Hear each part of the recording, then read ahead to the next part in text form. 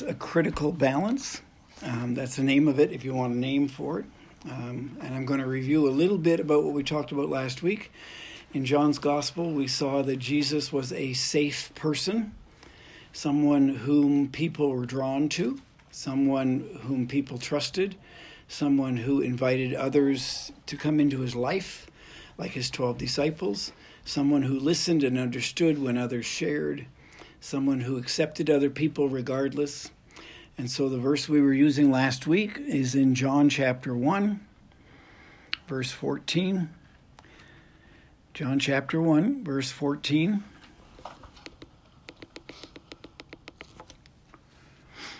And the Word became flesh and dwelt among us. We have seen his glory, glory as of the only Son from the Father, full of grace and truth. John chapter 1, verse 14.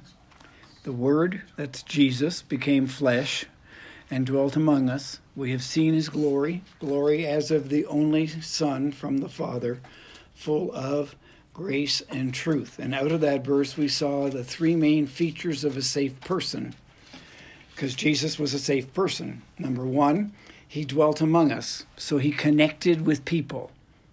He embraced people. He engaged with people. That's different than just being with people. So Jesus was a safe person because he dwelt among us. He connected, he engaged, he embraced, which is more than just hanging around people.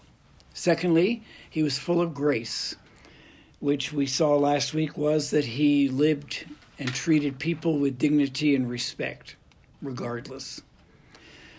And then thirdly, he was established and rooted in God's truth, and therefore he could speak truth in love.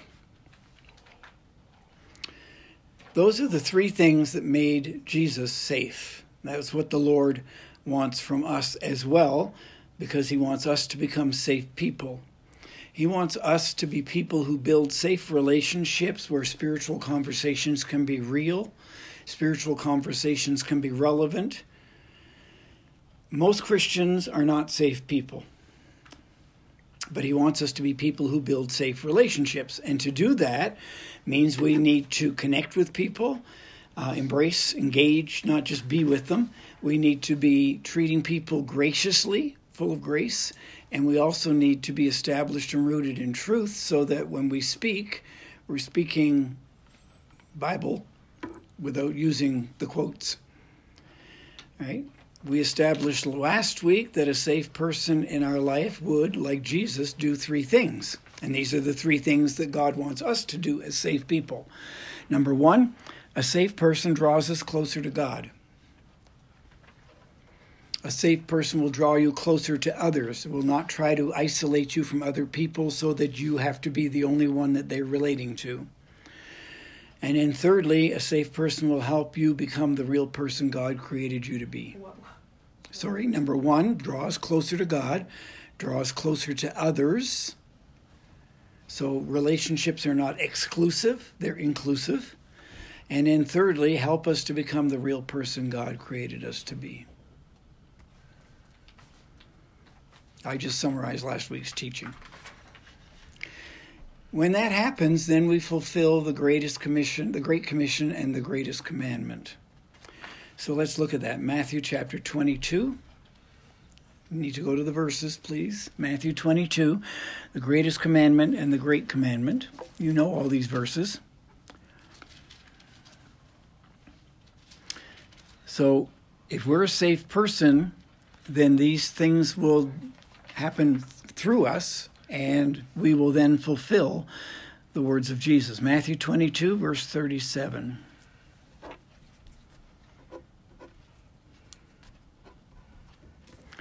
Love the Lord your God with every passion of your heart, with all the energy of your being, with every thought that is within you. This is the great and supreme commandment, and the second is like it in importance. You must love your friend in the same way you love yourself. Contained within these commandments to love, you will find all the meaning of the law and the prophets. So safe people will fulfill those commandments. Love God, love yourself, love your neighbor. So the key, and we didn't talk about this last week, the key to all of this is the foundation upon which this is all built. And it's all built on love. And that's what we want to talk about. Christian faith is all about relationships.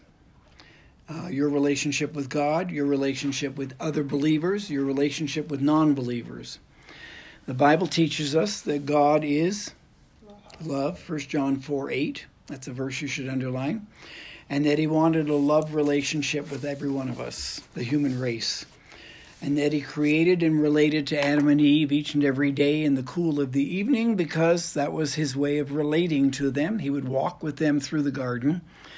And then Adam and Eve, as we know, sinned and broke the relationship, because Isaiah 59, verses 1 and 2 says, sin separates you from God. So Adam and Eve's sin separated them in their relationship with God. God still loved them, but even while we are separated from him by our sin, he still loves us, and he looked for a way to reestablish the relationship. And y'all know this. Romans chapter 5. Go there, please. Oh, sorry, Dad. Humor me. What was the Isaiah one? 59, 1 and 2. Thank you. Romans chapter 5. God looked for a way to reestablish the relationship with us, because Adam and Eve destroyed the relationship with us. Romans chapter 5, verse 8. Christ proved God's passionate love for us by dying in our place while we were still lost and ungodly. Romans chapter 5, verse 8. God wants to share himself with people, and he wants us to choose by our own free will to love him in return. And when we do that, we build the relationship with him. And when we experience our conversion to Christ, not just a decision for Christ, he gives us the supernatural ability to have that relationship. Christian faith is all about relationships. The first part of it is our relationship with him. So in Romans 6, you know these verses, verse 23, the gift of God is eternal life. And the definition of eternal life is found in John 17, verse 3.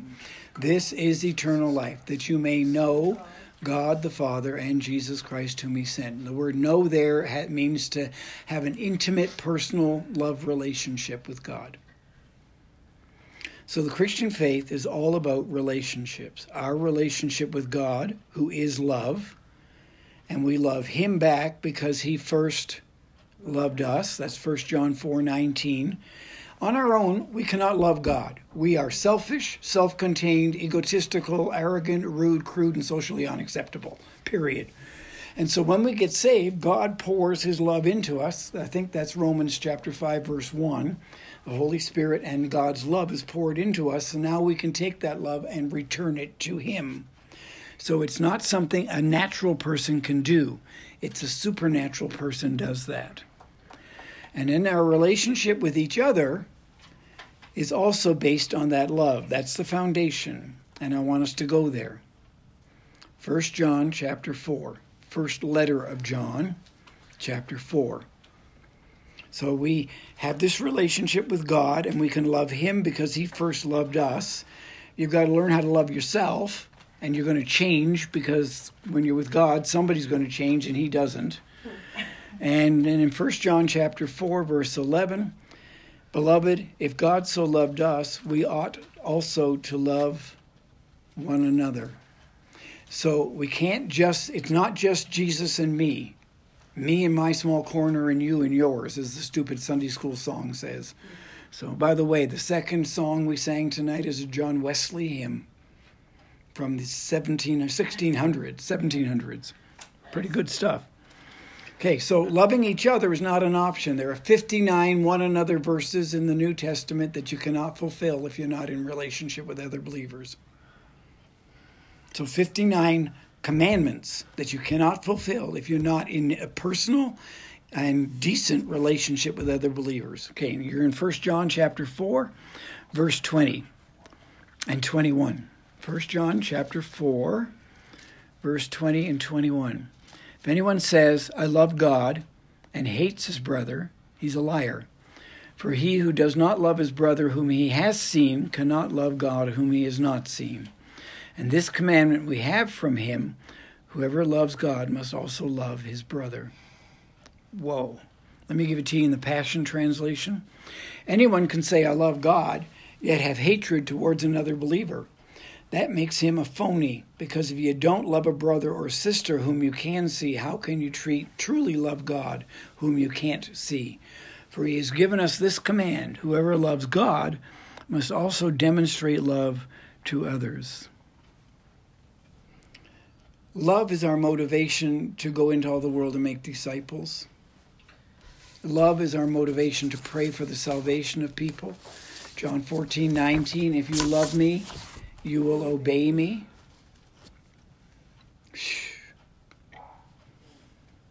So even our motivation, we don't have an evangelism problem or a witnessing problem. We have a love problem.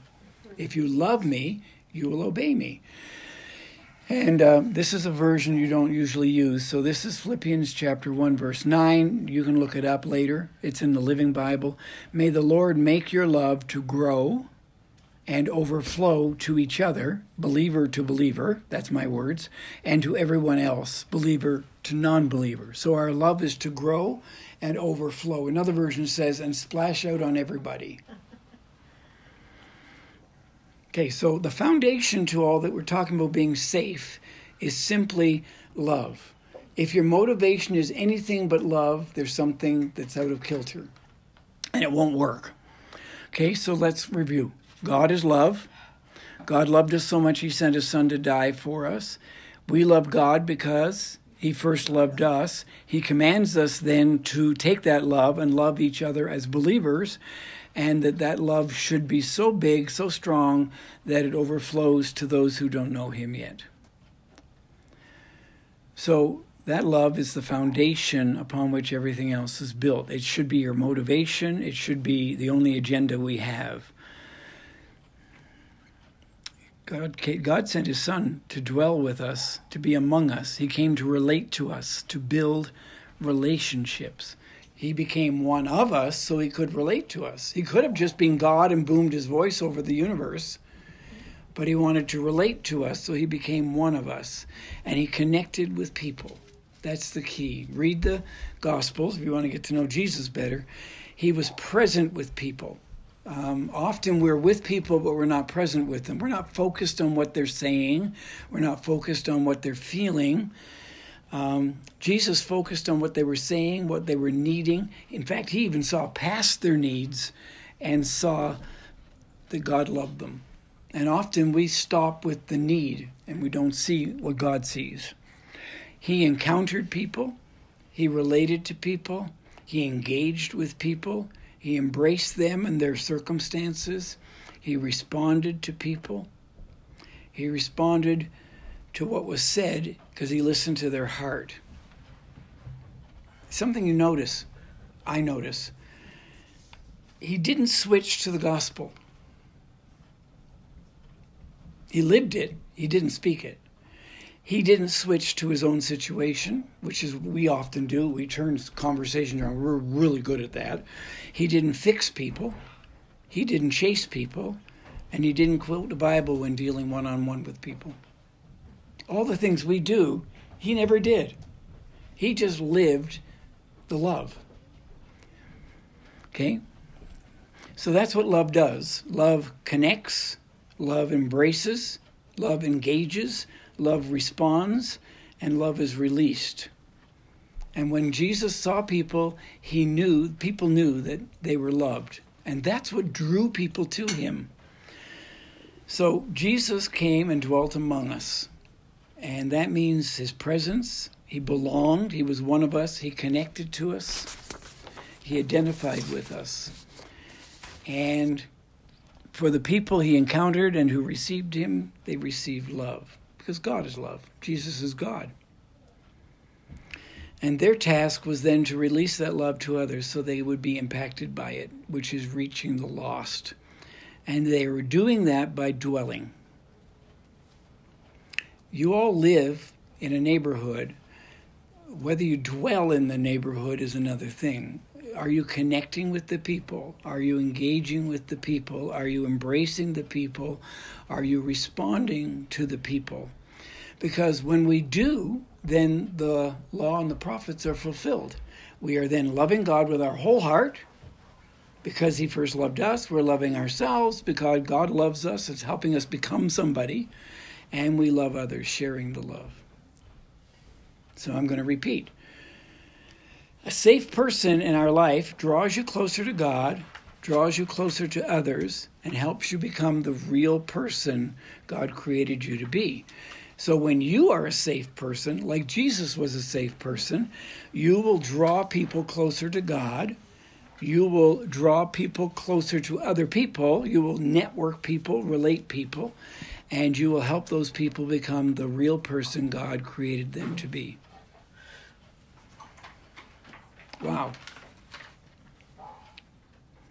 So now there are three things: faith, hope, and love. And the greatest of these is so pursue. 3 out of 3. Yep. So the key is that we need to encounter him and his love and become born again. And then the other key is we need to experience him on a regular basis. Many, many believers encountered God somewhere, somehow, and became believers. And then that was it. They don't move forward because they're not experiencing God in their life on a regular basis. So we need to receive his love, embrace it, engage with it, walk in it, and we need to release it. It's not something we just get and enjoy. So there's a church that I relate to. Their theme is walk in love and give it away. Okay, so here's the problem. Many believers intellectually know they're loved because the Bible tells them they are. Many believers have not encountered God's love, have not experienced God's love, and they're not experiencing it on a regular basis. And many believers then, because of that, are unable to love God. They don't love themselves and others because they've not been loved. You cannot give away what you have not experienced. You cannot give away what you don't have. And so this is more than a head thing, which is the biggest problem we have right now in the world. In the Christian faith is that we know this stuff, but we don't experience this stuff. Okay, so let me give you an example. And you can listen carefully because I'm going to do it 2 or 3 different ways. You can enter a room. So I'm going to call that room worship. You came here tonight and we had worship. People are singing, people raising their hands, whatever. But just because you're there doesn't mean that you've worshiped. You have to embrace the worship. You have to engage in the worship. You have to respond to the words that are on the screen with your heart. You need to connect with the Lord in your heart as you worship. You need to join the others who are worshiping. Because just because you're in a room that has got worship doesn't mean you are worshiping. Okay, let me give you a different example. You might say that you're friends with this certain person. So you've entered a room marked friendship. But have you embraced the friendship? Have you engaged the friendship? Are you there for the person? Are you dwelling with them? Are you present with them? Are you listening with your heart? Is this friend the focus, or are you your focus? Do you respond to what is being shared? Are you investing in the relationship, the friendship? Or have you just entered a room called friendship and now you think you're friends? Third way to say the same thing. Because you're a Christian does not mean you are encountering and experiencing the love of God, either directly from God or through other people that you're in relationships with. You can encounter and experience his love, but it's not automatic.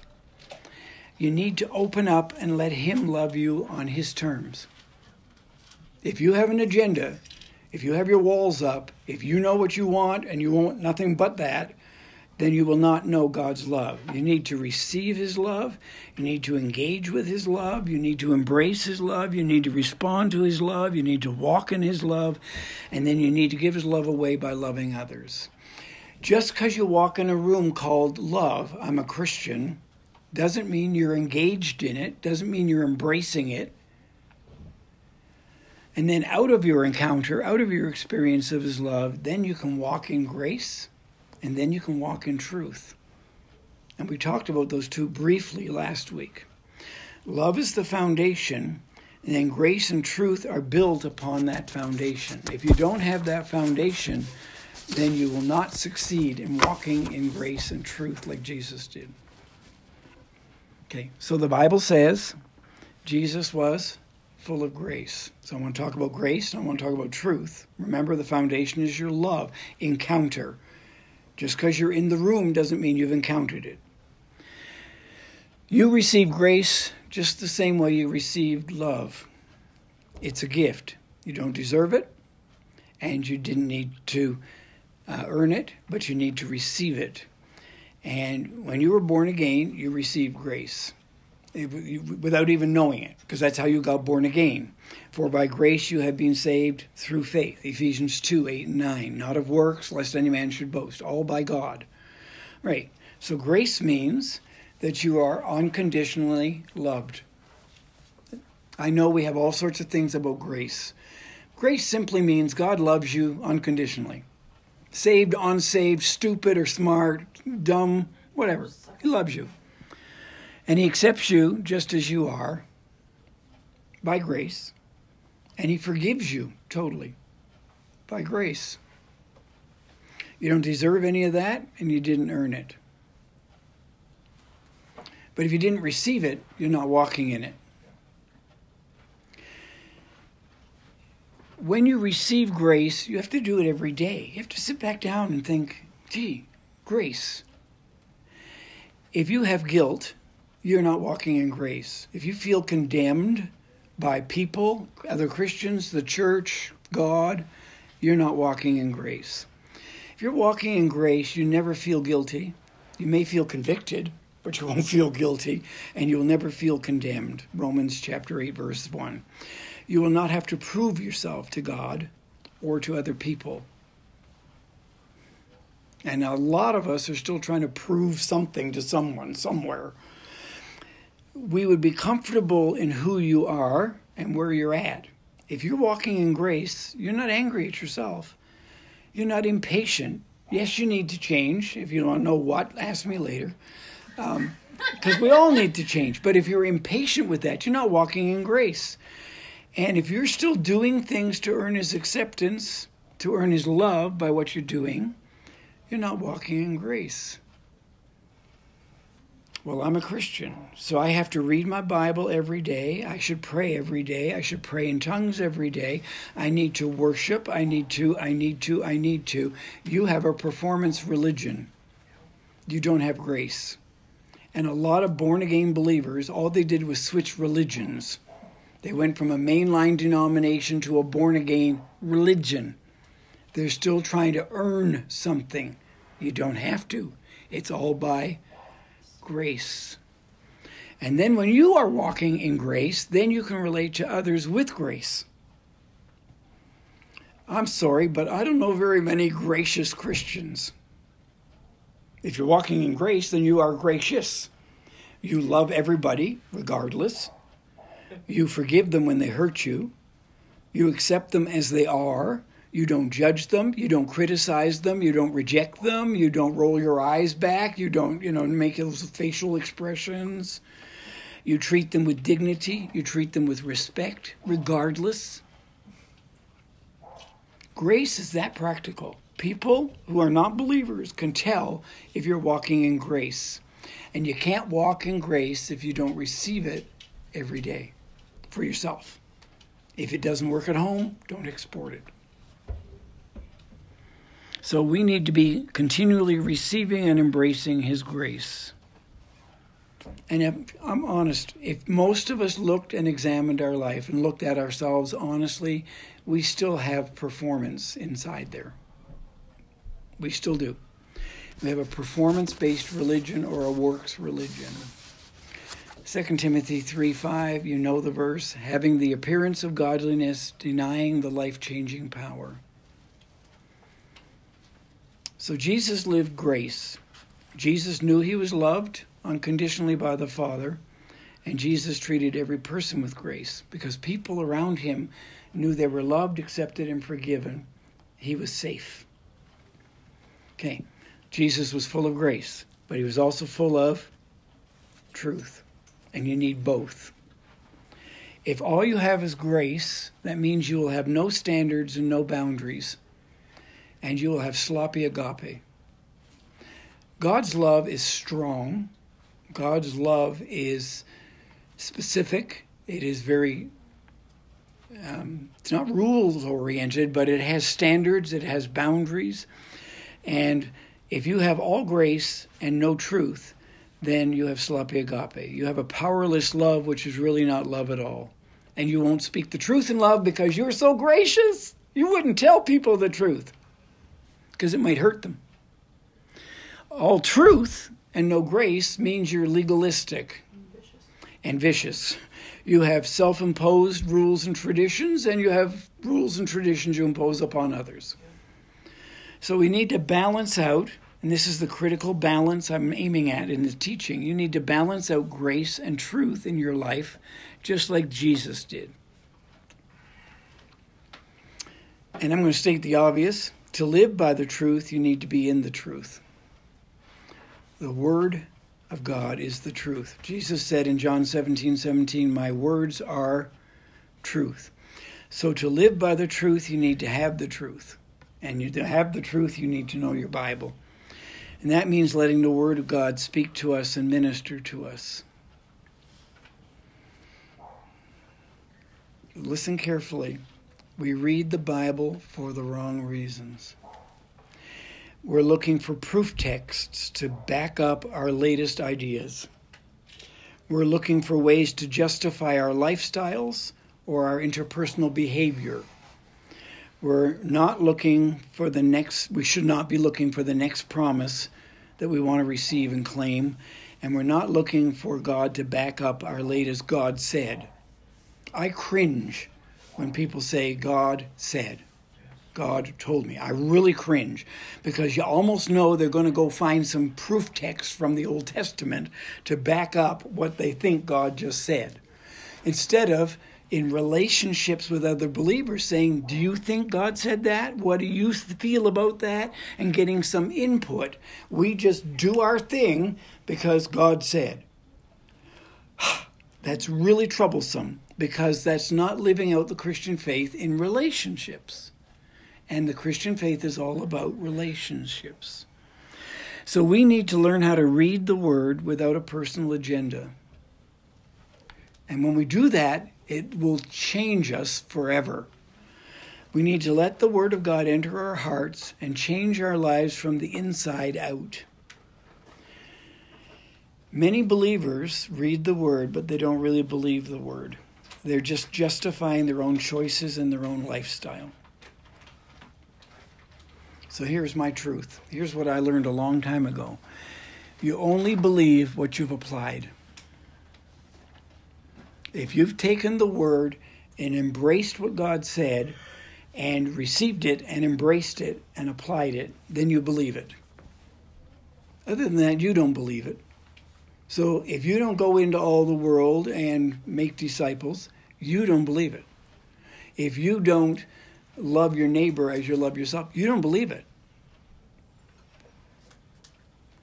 Let me tell you how God showed me that. I was literally sitting in my office upstairs, and I was reading Matthew 28, and I heard God quietly in my own heart say, you don't believe that. And I said, yes, I do. And he said, no, you don't. And I said, yes, I do. And he said, no, you don't. And this went on for a little while, and then I realized, hey, if you're going to fight, you're going to lose. So I said, all right, I don't believe it. What don't I believe? And he said, you don't believe that you're to go into all the world and make disciples.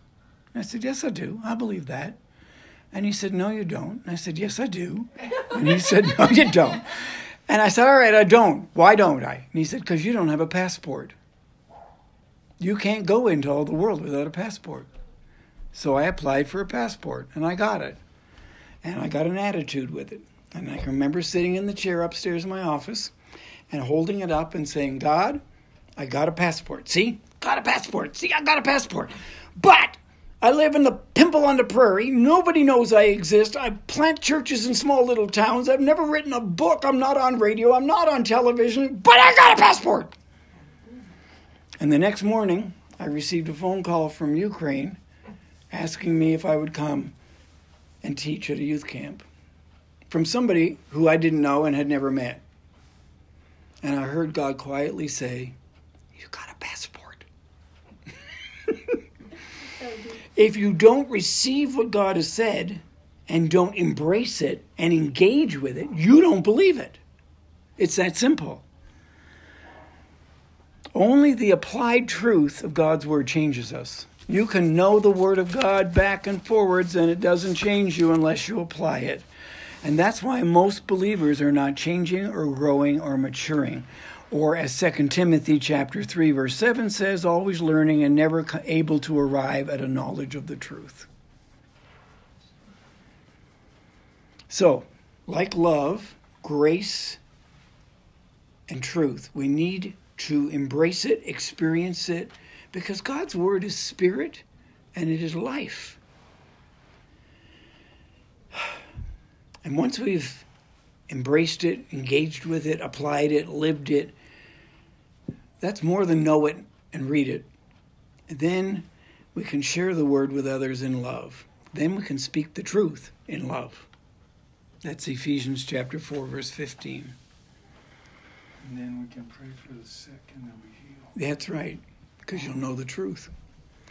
So grace and truth can only become the norm in our lives as we relate to other people and receive feedback and input from them. Listen, you will never know the fullness of God's grace, nor will you know the fullness of God's truth if you're just you. But if you can build decent, open, transparent, and honest relationships with other believers, then truth and grace become reality. Does my dog count? Nope. Your dog does not count. Because your dog will not speak truth. Your dog will just love you. That's a good question. My dog loves me unconditionally, but he does not speak grace and truth into my life. Okay? So even here, we need to engage with each other on a level that allows grace and truth to do what it needs to do and what it does very well. So when we understand all this truth, which I haven't explained that well, then we're better prepared to dwell with people, like Jesus came and dwelt with us. Then we're able to engage and embrace people and their life situations. Then we will not stand back, separated from people. Then we can treat them with grace, being gracious in our interactions with them, treating them with dignity and respect. Then we can love them, accepting them as they are and forgiving them totally. And then, listen, then you have the right to share the truth. Then you have the right to speak the truth in love. But you can't stand back from relationships and speak the truth in love, because it won't be received. It'll be rejected. It's called criticism. That's right. It will be seen as criticism. It will be seen as rejection. It will be seen as condemning them. But the way we're going to learn to do this is in here, because this is safe. It has to become safe. It may not be safe yet, but it has to become safe. Because if it doesn't work at home, don't export it. Didn't say a word. Didn't say Dude, me too. Mom, your face said Okay, everything. so faith, hope, and love. The greatest of these is love. That's the foundation. So pursue love, seek after it, because God is love. But upon that love, we've got to find this grace and truth, balancing them out, because one without the other is not going to work. And we have to learn how to do both grace and truth in love. And then people will begin to notice us and take notice of what we believe. Then what we've got will be real, realistic, relevant, alive, active. Because right now, our PR is terrible. as churches around the world. Yeah. So that's all I wrote.